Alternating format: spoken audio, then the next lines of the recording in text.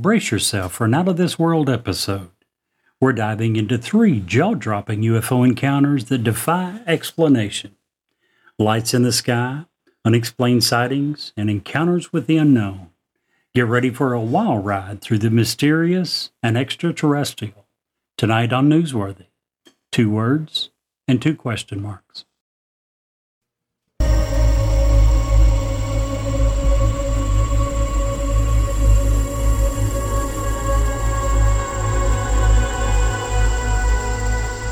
He's alive! Have you checked the children? Get out!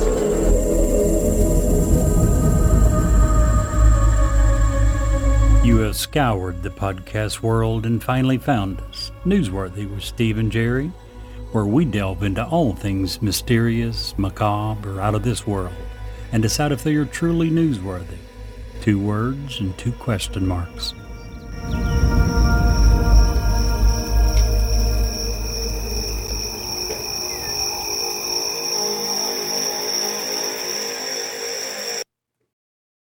Hello, I'm Ed Locke with USA Mortgage. Tax season is upon us. Did you know that 47% of Americans are planning to use their tax refunds for everyday expenses, home improvements, and vacations? What if you used your tax refund for a new home instead? Again, this is Ed Locke with USA Mortgage. Your tax refund can be used towards down payment, closing costs, or paying down existing debt to help get approved. So before you spend that tax refund, let's get together and see how to best utilize those funds to invest in your future and your new home. Call or text me at 502-680-0953. Again, that's 502-680-0953. NMLS ID 448908, DAS Acquisitions, LLC, doing business as USA Mortgage, NMLS ID 227262. This is not a commitment to lend. Additional terms and conditions apply. USA Mortgage is an equal housing lender. Sorry. That is still making you laugh. It is. It wasn't nearly that funny. It was. Hey guys, welcome. Hello, welcome everyone. to the delayed version of our podcast this week. Which means we had way more time to prepare, but Probably didn't take advantage. probably didn't. Well, I don't know. We've just covered 4 different topics. We so- did just spend 2 hours talking about a bunch of different topics. Your comment reminded me of a term that I heard the other day for the first time ever. I'm sure you guys and most of our audience has heard it. Bed rot. You guys heard of that? No, I'm not.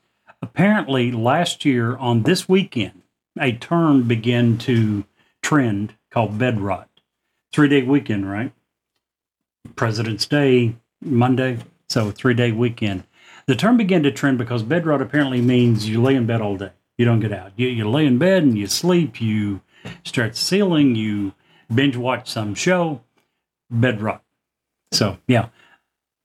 An extra day for your weekend. Did they take advantage of it? Many of them, like us, not taking advantage of the extra time we had. No. That's an interesting term because you think about like, oh, I get that 3rd day and I'm just going to lay in bed. You think you'd be all rested, but every time I've done something like that where I'm just laid in bed all day and watched Netflix like you were talking, I feel worse. Many times. I don't feel rested. I feel like, man, I need another day to I recuperate. don't do that. I can't. It hurts me. Hurts my back. Hurts my legs. Yeah, our hurts bodies are whatever. meant to move. Like we're meant to work. We're meant to. Oh, I man. agree. Man, I tell you what, it got bad last week, guys. It got bad. When your doctor tells you can't drive anymore, sometimes you run out of food, sometimes you run out of stuff. I had to steal.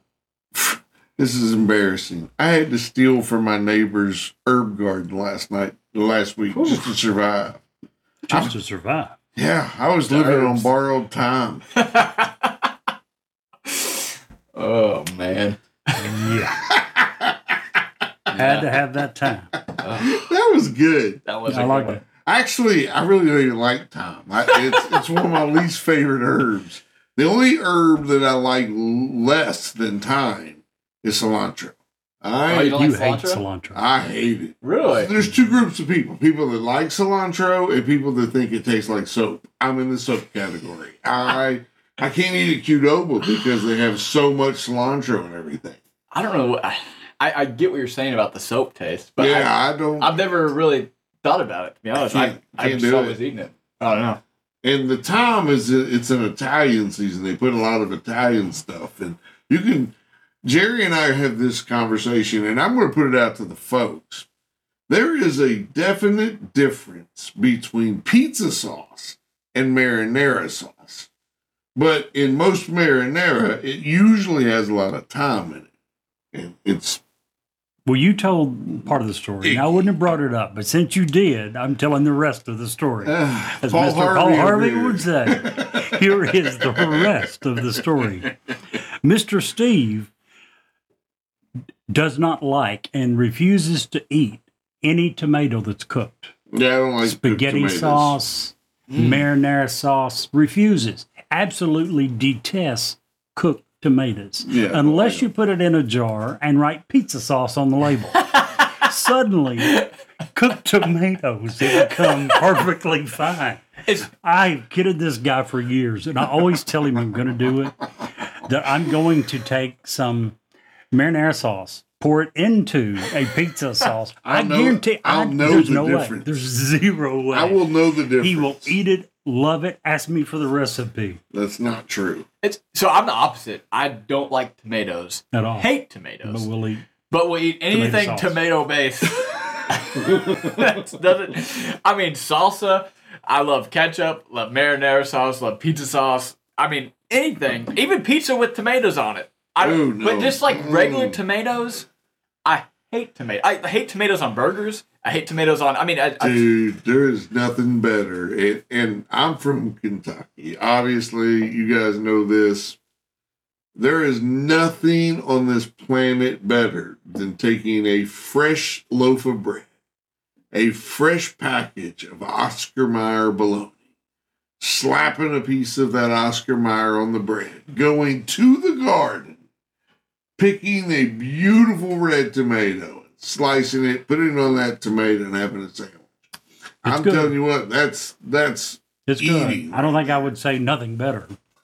I'd be hard. I wouldn't pressed say to see nothing what- better, but I would say I don't want the good. tomato, but I'll take a bologna sandwich. I like bologna, especially when it's fried. Oh, I love bologna, fried I love- bologna. Oh fried man! bologna is delicious.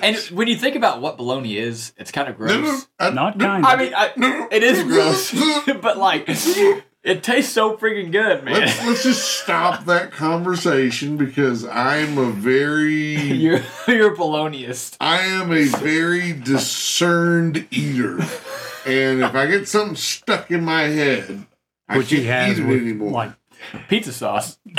it's not That's just not pizza true. sauce. And when I said he doesn't like cooked tomatoes, I mean he doesn't like cooked tomatoes. The man will not eat ketchup. I don't like ketchup. That's tough, man. Well, not only ketchup, he doesn't eat condiments. I don't like There condiments are at no all. no condiments. mayonnaise. A little No on mustard? the side, he might dip something in, like You ranch use dressing. A1. Yeah, but that's different. A1 is a condiment. What do you mean? And what's the number one ingredient in A1? Tomato sauce. I don't get it. See, I don't Do eat not- A1. You know with my steak. what I find really I funny didn't know about you liked A1 A1. sauce What's that? is that sometime during the middle of the bloodiest conflict our country has ever known, the Civil War, someone decided, you know what we need right now? A great or a great steak sauce. And they developed A1 Are you serious? right in the middle of the Civil War. Yeah, check it out. It says established, and it's literally dead center. I don't Yeah, use it. but I I don't guess use so. A1 because At all? because if you cook a steak right, you don't need Oh, I A1 agree. sauce. I'll use A1, but not on steaks. Yeah, but y'all cook your steaks wrong. So, yeah. Yeah, if you- We don't You turn don't. into a... You don't. the juices Hockey are puck. already in the steak. I don't need to moisten it more with the A1. Well, he has to moisten his with something because he cooks it. until it's Yeah. Like 100 Now, if I There get you my go. steak There well we done, go. I'm There drowning we that go. A1 sauce on the steak. But my medium rare There we steak go. does not need A1 sauce. You know, all this reminiscing reminds me. I've noticed that every time that I get in my car and put it in reverse, I get sentimental. You do. Takes me back. Every time. Oh man. You know it's good when it requires a moment of silence. You said, it takes you back. I was thinking about this past week. So I told a joke on a Teams meeting at work. Steve, you okay over there, bud? Steve is struck one. I'm sorry. Please continue, Brett. I'm gonna wait. No, go ahead, Brett. I'm good. That was good, Jerry. Props to Jerry for that. All right. So I told a joke on a Teams meeting at work last week. Nobody laughed. Why not? Turns out I'm not even remotely funny. Oh, not even remotely, huh? Teams meeting. Yeah. Yeah, I like that joke. Brett. Oh man. You remind me of Stairs. Oh yeah. Yeah, you're always up to something. Up to something, huh? Oh my gosh. Sorry, I got two in tonight. It's a good night. Or Oh, my goodness. afternoon. Man, my head's still sore. From what? I got hit in the head the other day with a soft drink. Oh yeah? Thankfully, it was soft. Wow. He said he got two, and I couldn't You had to turn down my opportunity. Oh man. That was so depressing. I like that. So depressing. That's the best one you've had in a while. Third one of the day. I'll let you take the title with that one. Brett's over here just shaking his head. Yep. He's done. He's cooked. cooked. My goodness. Okay, Just so, like Steve's steak. Cooked. yeah, done. Done. Overcooked. No, done. Simply put, it's done. Well, Mine's done, and you cook it for another 37 minutes Right. beyond that. Oh Indeed. man. All right. So we got a great show tonight. We hope. We hope. I would like to start the show. If you listen to, and a lot of you did, you downloaded the episode where we were telling you that we were just delayed. I'd like to go back and clarify that a little bit. First of all, apologize. I sounded like death. But I wanted to my intent was not to scare people away from being treated for cancer. Treatment does suck sometimes. There's no way around that.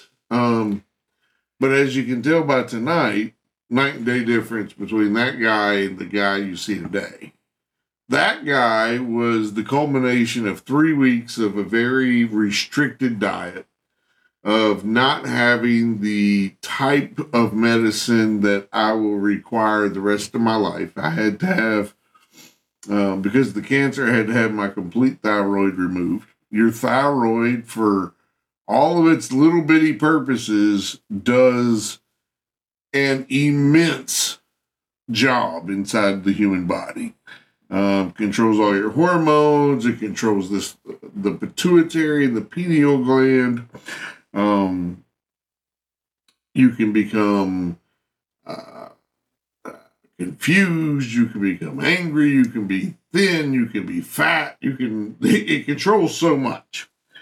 And when you don't have a thyroid and you don't have the medicine to replace the thyroid hormones, then you end up doing what I did, which was the thing that made my doctor make me stop driving, which was you look in the refrigerator for 10 minutes for toothpaste and then get mad because you can't find it. Yep.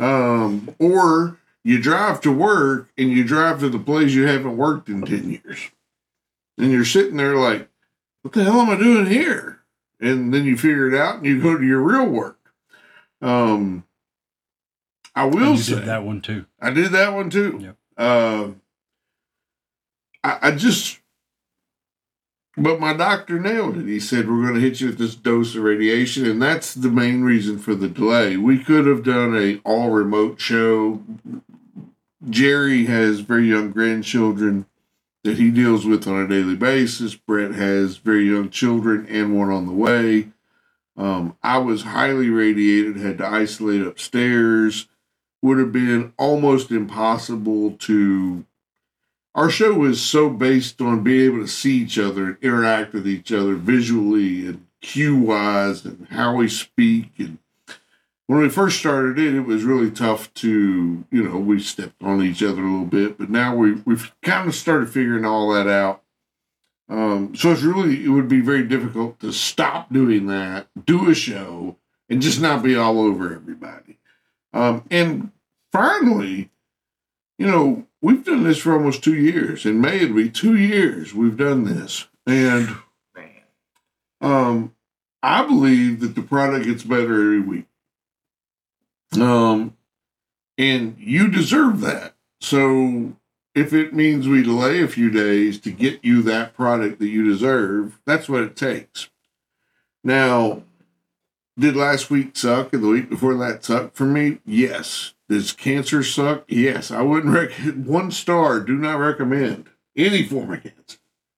But there's a lot of people out there dealing with a lot worse than what I had. And I don't want to belittle what they're going through. Pray for them, love on them. If they need something, help them out. It's a lot, but it's worth it. Everybody has somebody, whether you know it or you don't know it, that's loving you, that's taking care of you, that's looking up to you, that feeds off of you, that you matter. So take care of yourself. I just want to, one more thing about it. I'm 48. Brett, you're 26. 26. Jerry's 158. Give or take a few years.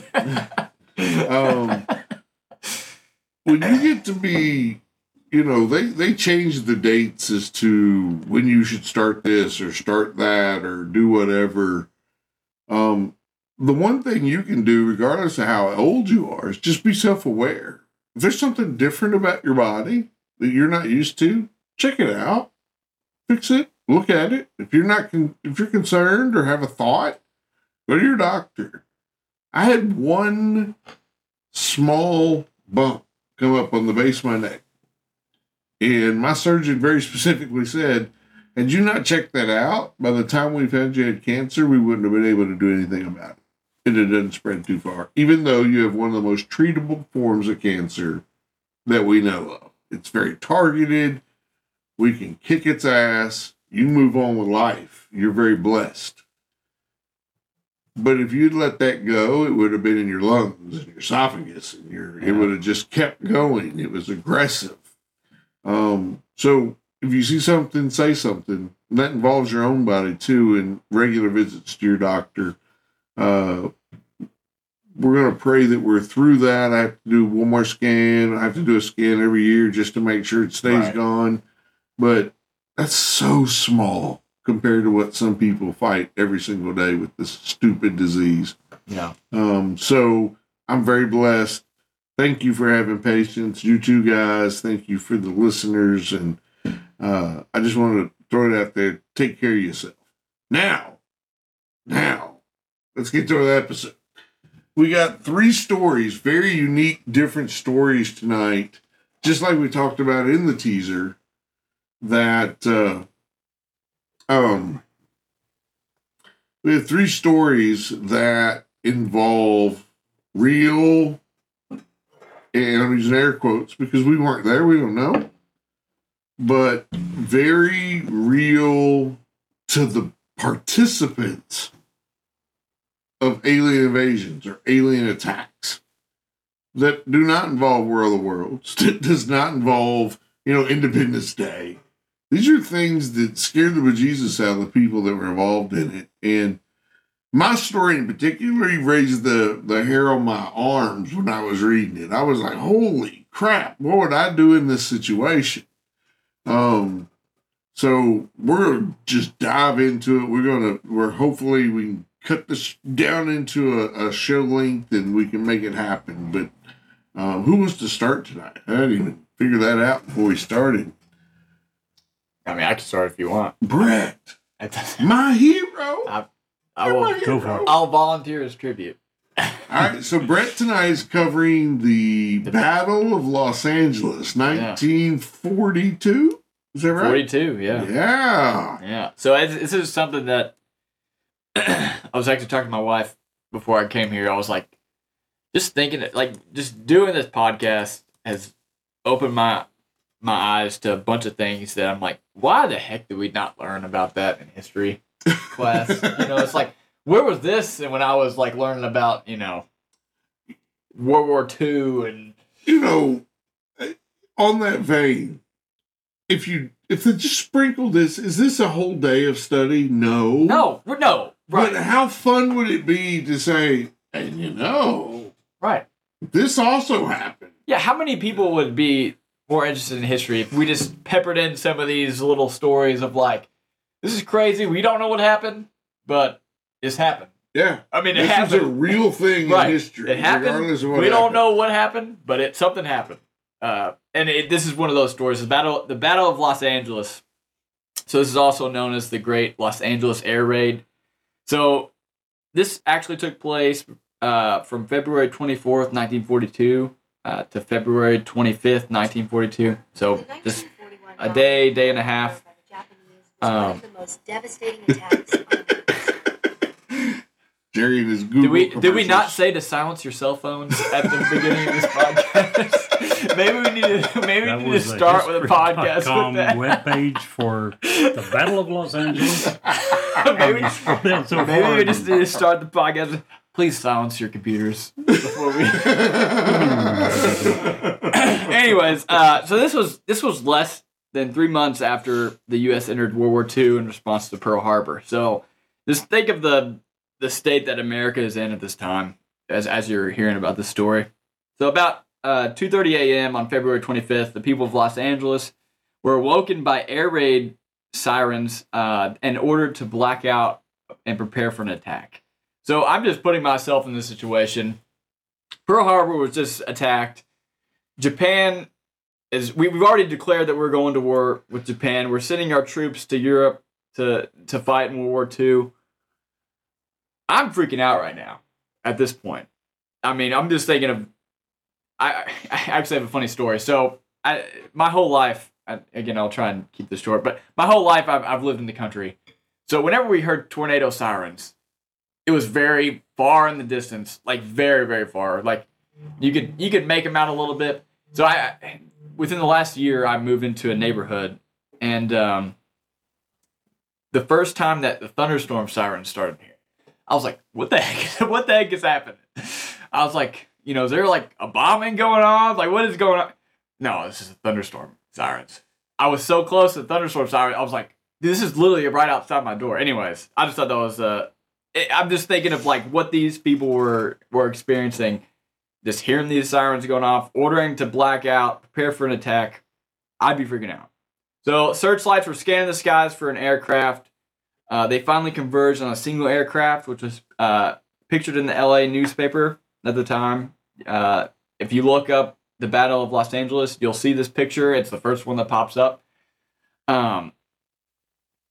So the day before this happened, just to give some background, a Japanese submarine surfaced, shot at an oil field around Santa Barbara, and then just disappeared. So when this happened, again, Pearl Harbor had just happened a couple months ago. Everybody was ready for something to happen within the next 8 to 12 hours. Everybody was on high alert. The whole West Coast was just, they had curfews in place in some areas. So everybody was on high alert. Radar was the first to pick up on some flying objects around the coast of Santa Monica, which is where it started. Anti-aircraft batters were told to shoot on sight anything that came into view. The aircrafts disappeared from radar at one point, but were then still sighted by civilians. Some reported seeing one large ship. Some reported seeing multiple ships flying in formation. Some reported seeing 6 airplanes that looked to be Japanese aircraft. Again, and what I was telling Jerry and Steve before, this really reminds me of the Phoenix Lights. If you guys watched that episode, in the Phoenix Lights, people were reporting seeing, one huge ship, and then some people were reporting, oh, we just saw a bunch of ships flying in a V formation, or, there was various reports. This reminds me a lot of that. So again, there was many civilian sightings of aircraft, whether it be, again, one large ship or many flying in formation. The flying object eventually turned south and disappeared over Long Beach. So, again, this happened so quickly, again, within a day, within a 24-hour period. We shot over 1,400 high-explosive utility shells and countless 50 caliber rounds on this objects, depending on what source you're going off of. Several people on the ground died of car accidents or of heart attacks from just the stress of the event. No evidence was found of any crashes, and no evidence was found of any bombs being dropped. No, whatever we were firing at was not firing back at us. All the damage was from friendly fire.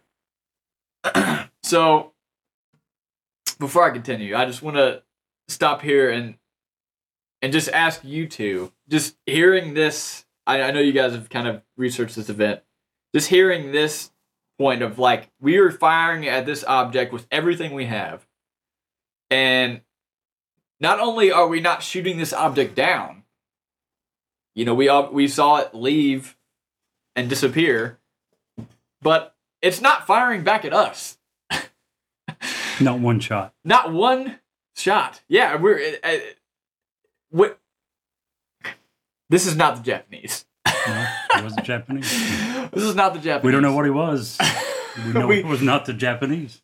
So the Japanese, by the way, at the end of the war, also said that at no point they had did they have airplanes in the vicinity of Los Angeles. What reason would they have to diminish their own abilities and skills? It doesn't make sense that it was Japanese in any way. Yeah. So I'm sorry. What was your question for us? That was it's pretty much it. After hearing this story, do you believe that this could have been of human origin? That's kind of my question, because well, you haven't went into what do the experts say happened? Military experts, news media. A couple things I saw. So when documenting the incident in 1949. The U.S. Coast Artillery Association identified a meteorological balloon, weather balloon. I think you guys have heard of that before. If you've listened to this podcast, that is recently. The government go-to. Apparently, in the 50s and the 40s, we made the most indestructible, amazing weather balloons that have ever graced the sky of the planet. Well, apparently, we didn't stop. Apparently, that continued through 2023. We still had that Chinese balloon last year. The Chinese stole that technology. Oh, okay. Yeah. They stole our technology. Man. Yeah. So they identified the meteorological. Shoot that one down either until we hit it with a sidewinder all of a sudden. After it passed the entire country, the mainland U.S. Sorry. So they say that this balloon was sent aloft at 1 a.m. And it apparently started the shooting. And concluded that once the firing started, imagination created all kinds of targets in the sky, and everyone joined in.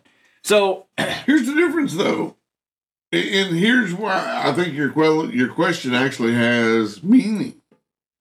We have pictures, photographs of all the spotlights on the object that's obviously not a weather balloon. No.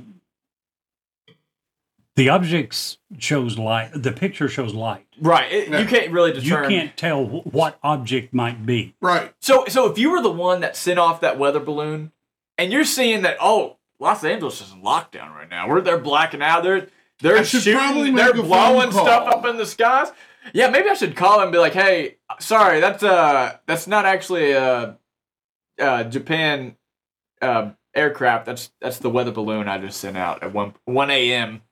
Also, who is sending out a weather balloon at 1 a.m.? Just saying. Apparently. And now you're forgetting that it's an indestructible.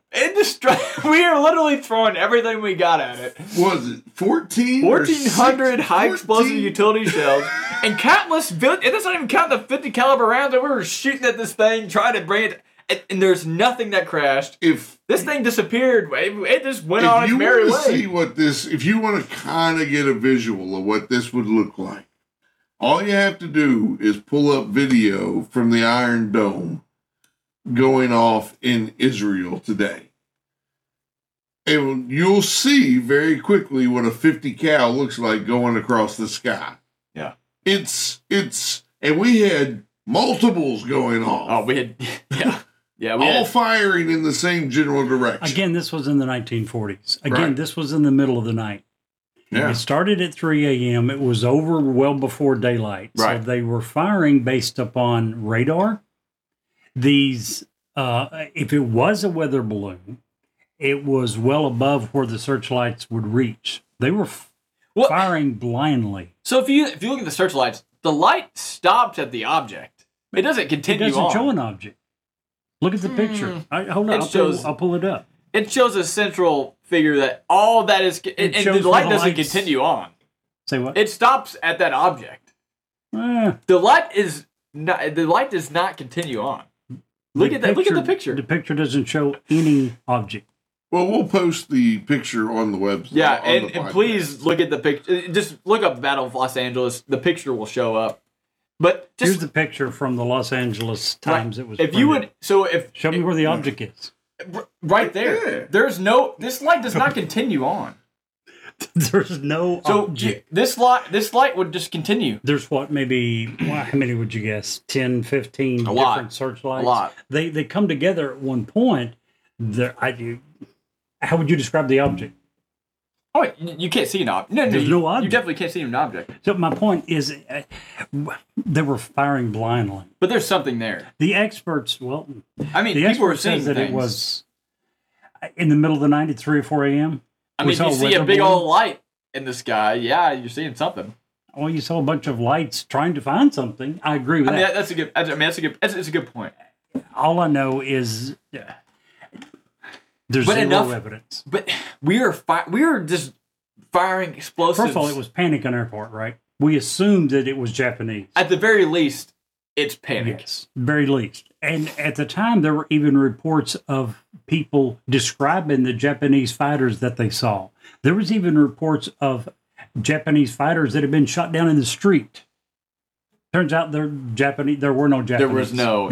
That much we do know. So was there something? Could it have been? Sure, absolutely possible. We don't have any proof.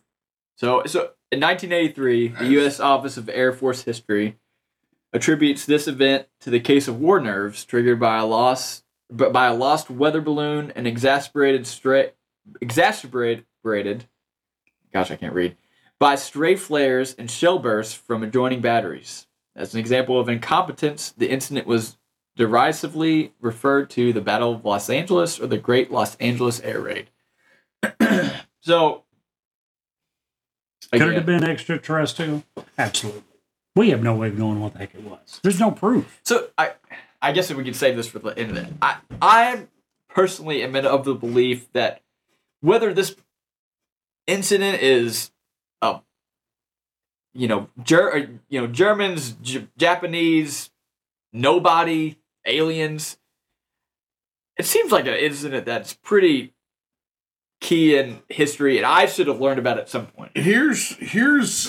Let me pivot to a different type battle. If you don't care, Jerry, I'd like to go next. Oh, me. Because the weather balloon theory is a wonderful theory for yours. Hard to argue, right? Not.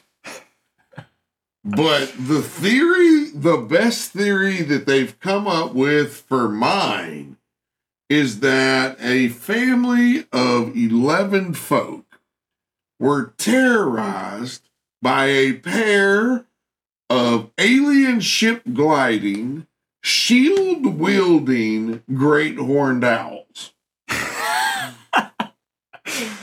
It blows me away sometimes the stories that our government will go through and try to convince people that what they saw they did not see.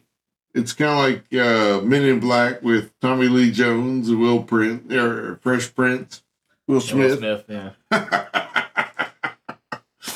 I want to talk about the 1955 case, and it's called the Christian County incident or the Hopkinsville incident, where a family was under siege for over 12 hours by a large group of basically little green men. Now, these men aren't like the typical aliens you see with the big bulbous head and no ears and the big eyes, or what we refer to as the Greys. These guys look very much like the Kentucky Goblins that I covered in the bonus story. If you stick around for the bonus stories, you learn things on this program. I'm just saying. A lot of people, I didn't realize it, but there's a lot of people out there that just doesn't pay much attention to the bonus story. Shame on you. That's an awesome of the most story. interesting material. It absolutely is. But let's talk about the Sutton family.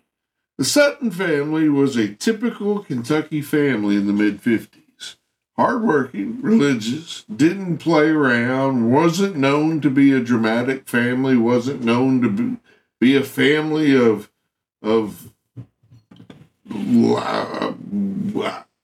bad bringing up, if you will. They had a visitor. The Suttons did. One of the boyfriends. Lucky Sutton was the patriarch, the father. Billy Ray Taylor was visiting from Pennsylvania. He was visiting, I guess, to call on one of the mistresses. I don't know. I didn't get into that part of the story. That didn't concern me much. What did concern me was there's no running water in the house. And Billy Ray Taylor had went outside to get some water from the well. Came running back in the house, excited, said, "Hey, there's a bunch of lights back here in this gully behind the house. I just think I saw a spaceship land." Well, the family laughed it off, blah, blah, blah, called him a crazy person. They went about their stuff. He keeps getting up, looking at the back windows because he knows what he saw. However, very shortly, the dog starts raising a ruckus on the porch. So Lucky and Billy Ray grab their guns, typical Kentucky folk, go out on the porch, and standing in front of them, 10 to 15 feet away, is a 3-foot alien being, small, green, pointy ears, with his hands raised up like he's trying to surrender. That was what they anticipated. And Billy Ray panicked and shot it with his .22, in which case Lucky unloaded the shotgun. The little green dude kind of bounced away, and they went back in the house. It wasn't very, very long after that they started noticing these little green dudes looking in the windows. They started shooting. They herded all the women and children into the bedroom. They put them, hid them under the beds or down. And for the next 4 hours, all hell breaks loose in this little house. They're shooting, they're doing this, they're doing that. They finally make a break for it. They get out there. They get out of Dodge. They get to the police station and convince the police department, hey, we're not crazy. This is happening. The police send a few dudes out. They scour the area. They don't see anything. They go away.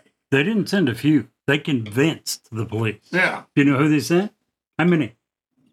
A few. 4 police officers, city, 5 state troopers, 3 deputy sheriffs, and 4 military police officers from the nearby United Those States came back later. Fort Campbell. Those came back later. They came back later because this is broken into 2 different attacks. So they come out and they try to continue their day. As soon as all the important people leave, the little green men come back. And it starts again for another 8 hours. Shooting the house, shooting through the windows, shooting through the walls. Every time that they think that they've got it wrapped up, Billy Ray and Lucky go out on the front porch at one time. These guys are 3 foot tall.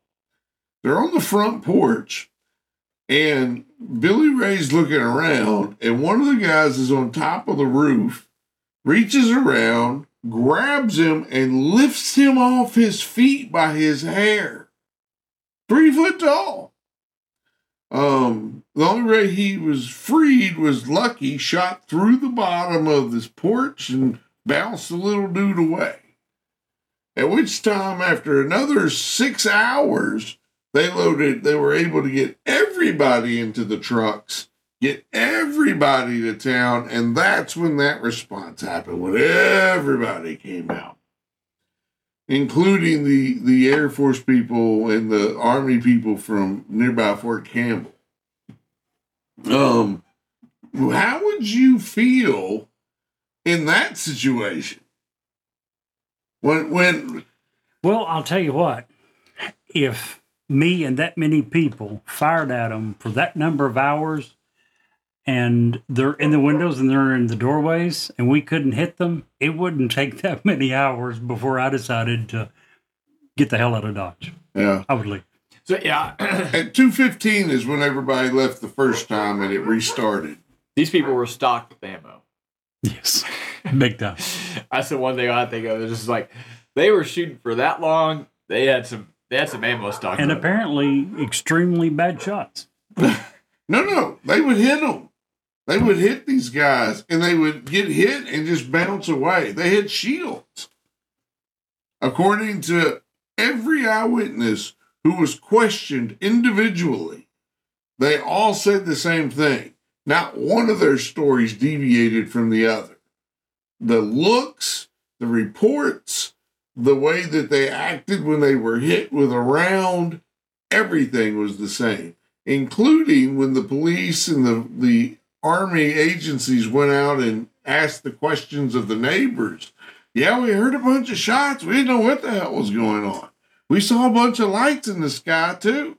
If your neighbors hear shots for a 12-hour period and never come to see if you're okay, you need some better neighbors. Or you don't want to get shot. 12 hours and they don't come to see Or if call you're these call alive? authorities. Yeah. By the way, according to Wikipedia, Of course. the inhabitants of this home was a woman and her 3 children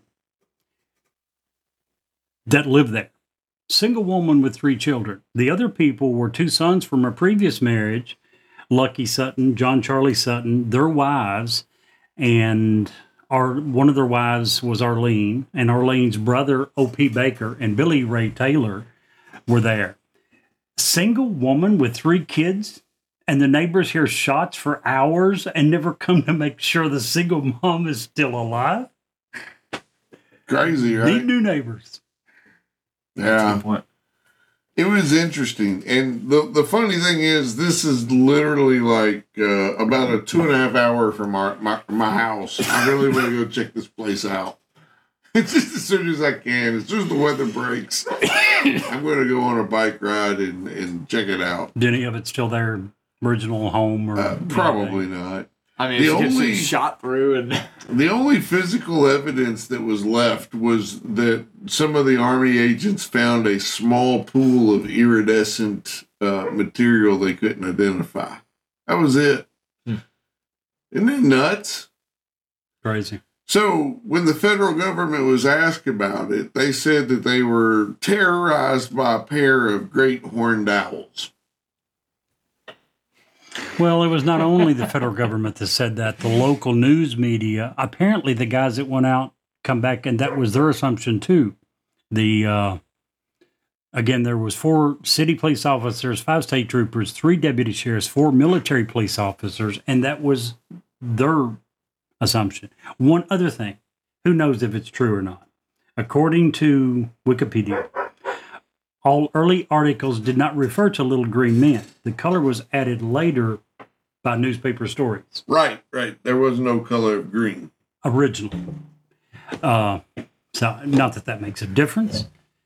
By the way, I looked up little green, the owls in question grow to be 25 inches tall. Right. I cannot imagine a friggin' 2-foot owl. I'm not saying that's what he was. I have no friggin' clue what he was. I'm just saying a 2-foot owl, I'd probably be getting my gun and shooting at the doggone owls too. Yeah, that's one thing. 2-foot owl's scary. Yeah, it is kind of weird though that. So there was 11 people in this house. There was a total, I think, of 11 people, 5 adults, 6 children, and they sat for hours shooting at whatever the crap it was that they thought was aliens. Was it aliens? I don't know. Whatever it was, at this point, it's how many years? 55 years later, I think. Well, it happened in 1955, so 68 years later, 69 years later. We're not going to find out. There's no proof. There was no pictures at the time, so nothing, no evidence is going to come out. But I think the thing that surprises me the most is these aliens that are capable of, extreme distance travel, all this technology to come to Earth, is not able to overcome these couple dudes with 22s. And just sit around getting shot at. For right. hours. You just keep getting Apparently shot at. that was their reason for coming to Earth. Just get shot at and... It's crazy. It doesn't make sense for a bunch of adults to make up a story. It would be different if this story happened in the middle of the night for 5 minutes. This is 5 adults for hours shooting repeatedly. Yeah. We know they shot their windows of their house out. They shot through the walls. There was a lot of shots fired. So They were scared to death about scared. something. Something scared the holy piss out of them. Was it owls, as the government said? I have no clue. Ain't no way. You're not ever going to convince me somebody was... Oh, crap. Sorry about that. Well, I'd like to Scared think to that. death of... At the same time, I've never seen an owl above 6 inches tall either. So if I seen a 2-foot tall owl waddling up through my front door, I'd probably go get my gun. So you think eventually they would have shot... You would have thought. and not only Supposedly that, they did, and there was like a metallic sound, I think. Is that correct? Yeah, and there was an owl's not going to reach around the porch, the front porch, and pull you up by your hair. No, that is definitely true. Now, you started out by saying that these were good people. Blah, Well, blah, blah. they were. I mean, yeah. 2 of them were carnies. That doesn't mean Carnivore. they're bad people. I didn't say they were. I'm just saying when you're talking about good, honest, religious people, carnies don't come to mind. That's all I'm saying. That's all good I'm point. saying. I still don't see how that convinces anyone to shoot up your own house. Exactly. 100%. Totally agree. You can be whatever you want to be. You're not going to convince me unless I see something to start shooting through my own walls. Just saying. This story scared. I mean, it was when I began hearing it, and I'm like, Brett, I'd never heard anything about this, and I've lived here most of my life. Yeah. Crazy. Again, according to Wikipedia, French UFOologist Renaud Leslet argued in a publication that the best explanation of the case is that the residents had simply seen great horned owls. That's from a UFOologist. Yeah. Well, Does he know? Does he have the answer? I have no clue. the I'm not French saying also that believe is- they'd rather eat snails than hamburgers, so I don't give them a lot of Have you credit. ever tried escargot? I have. Really? Yeah. I'm surprised you would even try it. I did try it. It was on a cruise ship. I tend to try a lot of things I don't have to pay extra for on a cruise ship. See, that's the whole. Especially something with the price of escargot, right? Absolutely. A lot of times I was raised very, very poor. And if I find something I like, and this drives Jerry crazy. If I find something at a restaurant I like, I tend to stick with it, and I don't try things much off of that beaten path.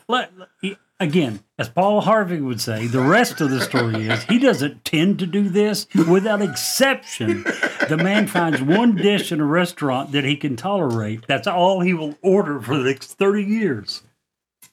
Because why would I want to waste the money and buy something I don't like? I will say I like a variety of different foods. I'm the same way. It's like if I find a meal that I like in a Mexican restaurant, I'm gonna order that every time. Yeah, because I like it. Right. Never deviate. Now on the cruise ship, I've paid for everything they have to offer. So if it's something like frog legs, I've never had frog legs, and I don't have to buy them. And if I don't like them, they're gonna bring me something else. Yeah. I tend to try a lot more stuff, and escargot is one of those things. I tried. Yeah, frog legs are just like chicken. Yeah, they are. I see, I literally. didn't like They it. say that about a lot of stuff. You It's didn't like true. frog legs? It It was literally on- tastes like chicken. It was on the bone, and I don't eat food on the bone. What? Yeah, I don't like anything off the bone. Well, Have you ever had? here's what he means. Oh my goodness. If he sees the bone, he can't eat it. Yeah. True story. The man cooks Thanksgiving dinner. Yep. He cooks the turkey, the whole complete turkey. Yep. He takes it out of the oven, sets it on the top of the stove. I go He to a leaves different the room. His wife comes in, pulls it off the bone, and he can then eat it. I'll bring her in That here. isn't how She it will tell works. us. Listen, this She is comes how in, it pulls works. it off the bone. He then has Listen. a great Thanksgiving dinner. This is how it works. I will cook a turkey. It is the most beautiful, golden, delicious turkey you will ever eat in your entire life. I set it upon the stove, and then I leave the kitchen. And magically, When I come back, the turkey has been separated into white meat containers and dark meat containers. and bones no longer exist. There are no bones. There are no anythings. It's beautiful. It's sliced, and I can have a great Thanksgiving He is not dinner. joking. He is not exaggerating. Mm-mm. Oh my goodness. Yeah. Anyway, Jerry, what you got for us tonight, my man? One about as crazy as these two. If I can find it, I'll tell you all about it.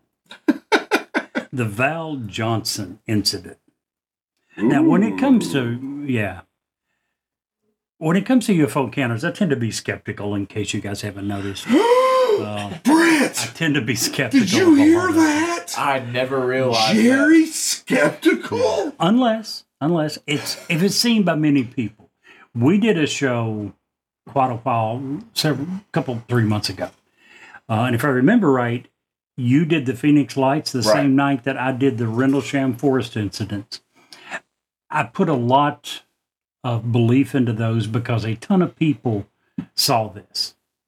That helps me to begin to believe that there's something there. A crap load of people saw it. 200,000 in the case of the Phoenix Lights. Yes. Yeah, that was 200,000. Over several Including We the don't know governor. what the lights were. We know there was a bunch of friggin' lights. And they in the were sky. quiet. And they were uniform. And they lasted a very long time. They didn't go away quickly. Things like that tends to make me far less skeptical.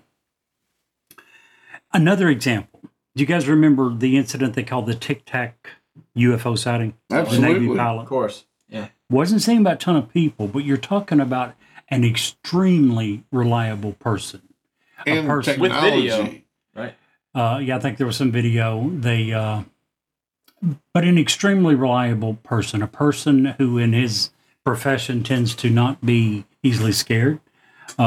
He tends to be trustworthy. Otherwise, they're not going to give him the controls of a plane that costs $100 million. Those things make it believable to me. military, law enforcement officials, they tend to be far more believable. The big crash that they got caught, that the cops caught on their chest cameras Yeah. too. That was The one that you Las covered. Vegas. Yeah. Yep, you covered that one. Yep. Those things, anytime there's evidence, obviously, and lacking the video evidence or whatever, a ton of people, ton of witnesses, or people that are very believable, military law enforcement. And this one is exactly what I'm discussing today. He isn't military, but the Val Johnson incident occurred at approximately 1:40 a.m. about 35 years ago. The Marshall County Sheriff's Deputy, Val Johnson, was on night patrol along a rural section of State Highway 220 near Warren, Minnesota, when he drove into, in his words, a ball of white light. Now, it was in the early hours on August the 27th of 1979. Again, around 1:40 a.m., he was on patrol. He was about 10 miles outside of town, and as he was approaching an intersection, he stopped and looked both ways. His road dead-ended into the road ahead, and he noticed a very bright light that was approximately 8 to 12 inches in diameter, 3 to 4 feet off the ground, he said. And he said that the edges were very clearly defined, and the light was headed in his direction, but didn't appear to be on the road. It was hovering above the road. It also, he said, didn't appear to be the headlights of an oncoming car. He at first wondered if it was a small aircraft, possibly trying to make an emergency landing. Now, very quickly, very quickly, the light began to accelerate, and the light appeared almost momentarily to be directly in front of him and crashed with his patrol car. The sound of breaking glass, damaged metal, filled his ears, while his sight, he said, was overtaken by the light's brilliant glow. Then, with the patrol car still in motion, still moving, he blacked out. When he came to, the car was roughly 800 feet from where he last remembered it, and now stood sideways on the road, perpendicular to the road. The windshield was busted out. One headlight on his 1977 Ford LTD that the cop cars always used to use, one headlight was also busted out. Both radio antennas were built sharply, one of them on an almost exact 90-degree angle. Interestingly, later on, they figured out that the watch on his wrist and the clock on the dash of his car were both working, but were exactly 14 minutes slow. That wasn't, he didn't notice it. I forget exactly who noticed the time on the clock in the car. And at a later time, they figured out that his watch was also off by the same amount. Now, after he had requested assistance, a fellow Marshall County police officer, Everett Doolittle, arrived on the scene quickly. And he requested medical assistance, and Johnson, understandably, was found to be very much in a state of shock, complaining of very sore eyes. And he was transferred to a local hospital, the Warren Hospital, where he underwent several examinations and x-rays. And it was found that he had damage to his eyes, very similar to what a welder who's welding without a helmet would experience. Further examinations also showed slight damage to the inner eye, consistent with being exposed to a particularly bright light at very close range. Now, perhaps one of the most interesting details of the whole affair, at least at the scene itself, as we mentioned earlier, was the fact that the watch and the clock in the patrol car were found exactly 14 minutes off. Kind of hard to explain that one. Meridian French, an expert in his field from the Ford Motor Company, would examine the damage to the car for several days. Rather bizarrely, he concluded that the crack patterns and apparent sequence of fractures seemed to be due to inward and outward forces acting almost simultaneously. This is a Ford Motor Company expert. Wow. The incident turned Johnson into a local legend and a national media sensation. A lot of people wanted to interview him and get him on air talking about it. Years later, people still talk a lot about the incident. His squad car is actually preserved. They have a local county museum in Marshall County with his actual cop car still there. Still with a cracked windshield. Was never fixed, never ran again. The car's still there. There's a plaque out in front of it that says the UFO car. People still come from miles around to see it. It's always displayed at their annual Marshall County Fair. Of course, some little County, it's probably the biggest thing that's ever happened there. They're going to get the best use out of it they can. Sometime when the former Marshall County Sheriff Dennis Breck gives talks at the museum about the car and the night that his deputy drove it into a ball of light. Police did investigate and were never able to draw any conclusions. What's known as the Val Johnson incident remains one of the top 10 most influential UFO encounters, according to Jerome Clark, who wrote about it in his 1998 book, The UFO Encyclopedia. It's been covered by shows like the UFO Files, Mysteries at the Museum. Even to this day, people debate the legitimacy of the encounter in online forums. Now, what's known as the Val Johnson incident remains, as we said, one of the top 10 most influential UFO history encounters in history by most UFO experts. One thing is missing. We talked about the museum, his car, that's still sitting there with a broken windshield. The one thing that you won't find is Val Johnson himself. Doesn't talk about it. Was offered by book. Several people tried to get him to write a book about it, to make movies about it. Had zero interest in any of that. For whatever it's worth, that makes me believe the story a little more as well. When it's a little bit different when someone is obviously trying to financially profit from the story. So, to sum it up, if you have a UFO story and you want me to believe it, and you're the only one, the only witness, this is the way to get me to begin to believe it. Be a trustworthy, reliable witness, spent his entire career in law enforcement, and not appear to be wanting or trying to financially benefit from it. So, was it a UFO? I have no clue. Neither does he. The last thing that he's publicly said about it is that he saw a ball of light. I drove toward it, and suddenly it was in the car with me. It's unexplainable and remains so. I'm happy with my mental stability. He also, when asked specifically if he thinks it was extraterrestrials, says no, he doesn't think so. He says, yeah. He says, I doubt it. He said, to me, it's something I can tell at the bar, and that's about it. But once again, if you want me to believe your story, Right. play it off like this. Because every story we've talked about, it's always, what do they have to gain from this? You have to consider it. If you got a book that's coming out about, whatever incident, you have something to gain from it. If you have a movie deal that is in the works, you have something to gain from it. And it's always, okay, well, what's your motive? If you have no motive and you're just telling the story as it happened and not trying to gain anything from it, then you're like, okay, well, something happened. Yeah, there's something there.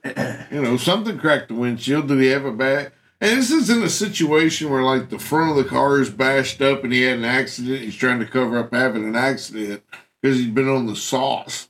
You know what I mean? Sure.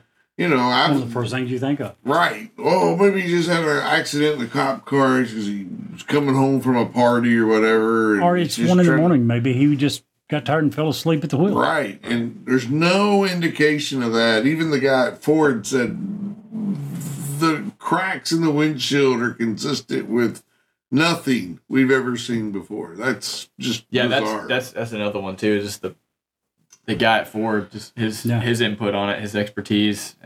So the Val Johnson incident, do you think it needs more or less news coverage, Jerry? I'd say, is there an in between? So let me ask just real quick. Sure. So it was one of the top 10 most influential UFO sightings. What made it the most influential?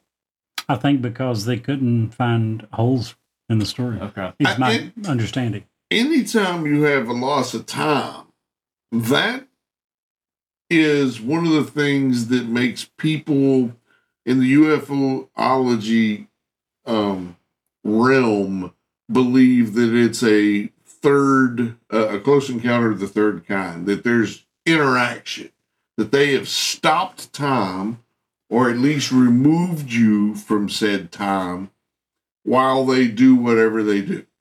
Be it who was the couple we covered a few weeks ago that was the first abduction? You know what I'm talking about up in the Northeast?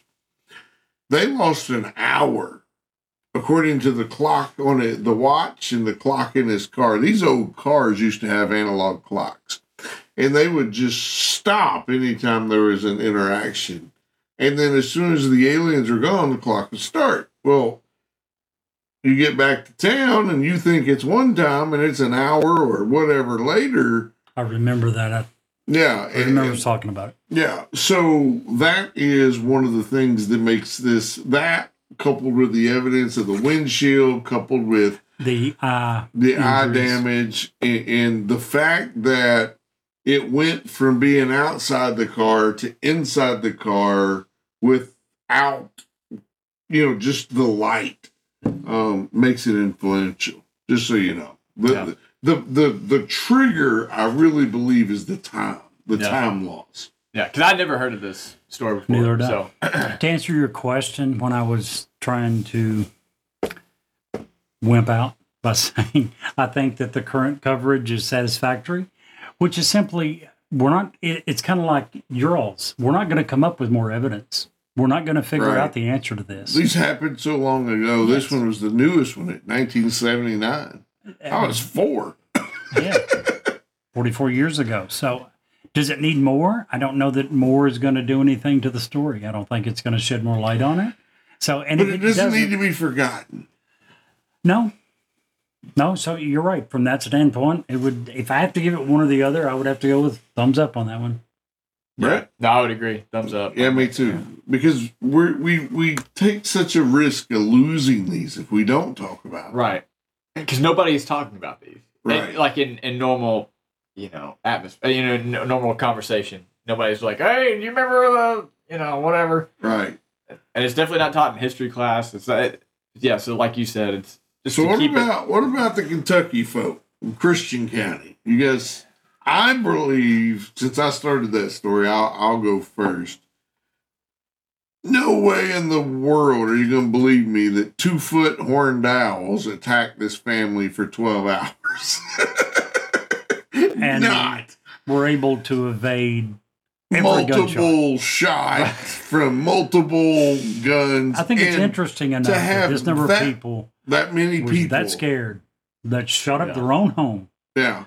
That I don't know. You're going to come up with more evidence. I don't know. You're going to be able to shed more light on the story, but it certainly shouldn't be forgotten. Yeah. Right. So thumbs up for me on this one for sure. I would agree. I would also agree. Yeah. Just in the fact that it's another, point to be like, for the defense of UFOs. Well, this happened.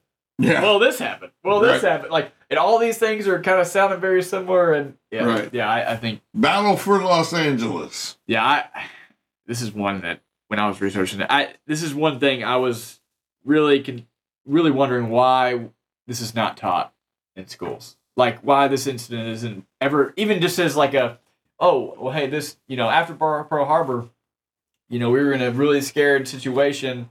And we started just firing at nothing, even just, or a weather balloon, just that being talked about in schools as a teaching moment of like, hey, even in times of fear, we need to, kind of think about what we're doing. No, it's not taught anywhere. It's you have to dig for this stuff. So, and just, if you're just thinking about it in that context, I would say 100% thumbs up. I think something actually did happen. I 100% agree. So I would say double thumbs up for that. The fact that the ominous, at this point, for me, government says weather balloon automatically equals alien for me. I'm just saying. That's where I'm at. So thumbs up on the Battle for Los Angeles. So you think that we had aliens over the United States last year? No, we knew that was a Chinese balloon. What I didn't know is why we let it just glide all over our country without shooting it all the way back to China as soon as it crossed Alaska. That's what I differ with you guys. I think that in all odds that the experts were probably right. This probably was a weather balloon. But more so than that, I 100% agree with Brett that why isn't this mentioned? Yeah. If you are a history teacher and you want to turn your kids into interested students, instead of guys that are sitting here using toothpicks to hold their eyelids open, listening to you go on about the same stuff they've heard forever, bring up this. And as Steve mentioned, it doesn't need to be an entire episode. Spend 5 minutes and tell them if you're interested. You know, in today's world, everyone's got the internet. Go to the library, look it up on your phone, do some research, but spend 5 minutes. Yeah. Give them enough teaser to get them interested. Why in the world it wouldn't be used at least to get students interested in topics like the World War is beyond me. So more so than any of the rest, this one needs more coverage. Also, if you want to hear more about Kentucky goblins, check out one of our previous episodes and listen to the bonus story, which is coming up very soon. Man, that episode is really interesting. And if you'll stick around for us for just a few commercials, we have another great story to tell you. Hi, this is Ed Locke with USA Mortgage. When it comes to buying a home, the process can be overwhelming and confusing. With so many options, it can be hard to know where to start. That's why it's important to work with a certified mortgage loan originator. I have the knowledge and expertise to guide you through the process and find the best mortgage option for you. I will work with you every step of the way to ensure that you are getting the best deal possible. So if you're looking to purchase or refinance, please reach out to me at 502-680-0953. So don't take on the stress of buying a home alone. Work with me and I will make your dream a reality. Trust the professionals and make your home buying experience a positive one. MLS ID 448908, DAS Acquisition Company, LLC, doing business as USA Mortgage, MLS ID 227262. This is not a commitment to lend. Additional terms and conditions apply. USA Mortgage is equal housing opportunity. If you want us to review or rate your product on air, if you have suggestions for new episodes, awesome ghost stories, or anything else, please reach out to us. Our email address is newsworthywithsteveandjerry@gmail.com. Our text number is area code 540-709-1318. And now, back to the story. Tonight, we're going to talk about Red Cloud. Red Cloud was an Oglala Lakota Sioux chief, statesman, and military strategist who became the only Native American leader of the Plains Indians to win a war against the United States. Red Cloud's War, 1866 to 1868, forced the United States government to agree to Native demands without stipulation, establishing the Great Sioux Reservation of 1868. Red Cloud is often referenced as the chief of the Sioux Nation. Following descriptions were given to him in the 19th century, but as the Sioux government was decentralized, he was one of many chiefs and the only leader of the band known as the Bad Faces. In his youth, he had a part in many trading expeditions that camped near Fort Laramie, and so acquired a great and vast knowledge of the white man, more so than most, if not all, of his contemporaries in leadership.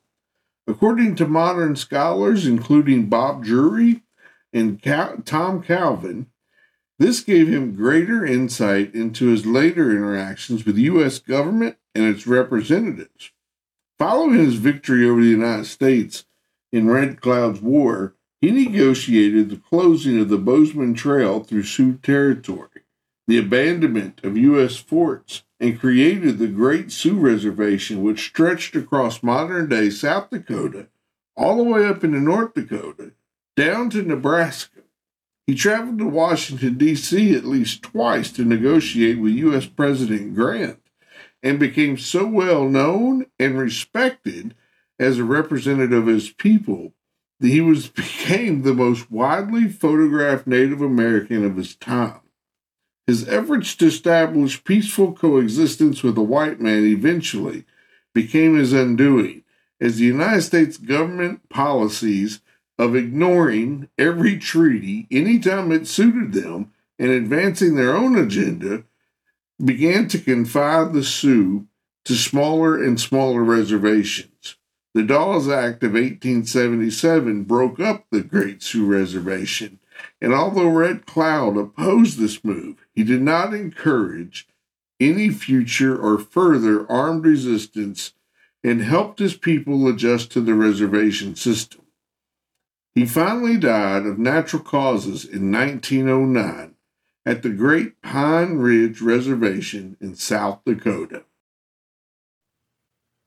And Jerry, if you can't see the light, Be the light.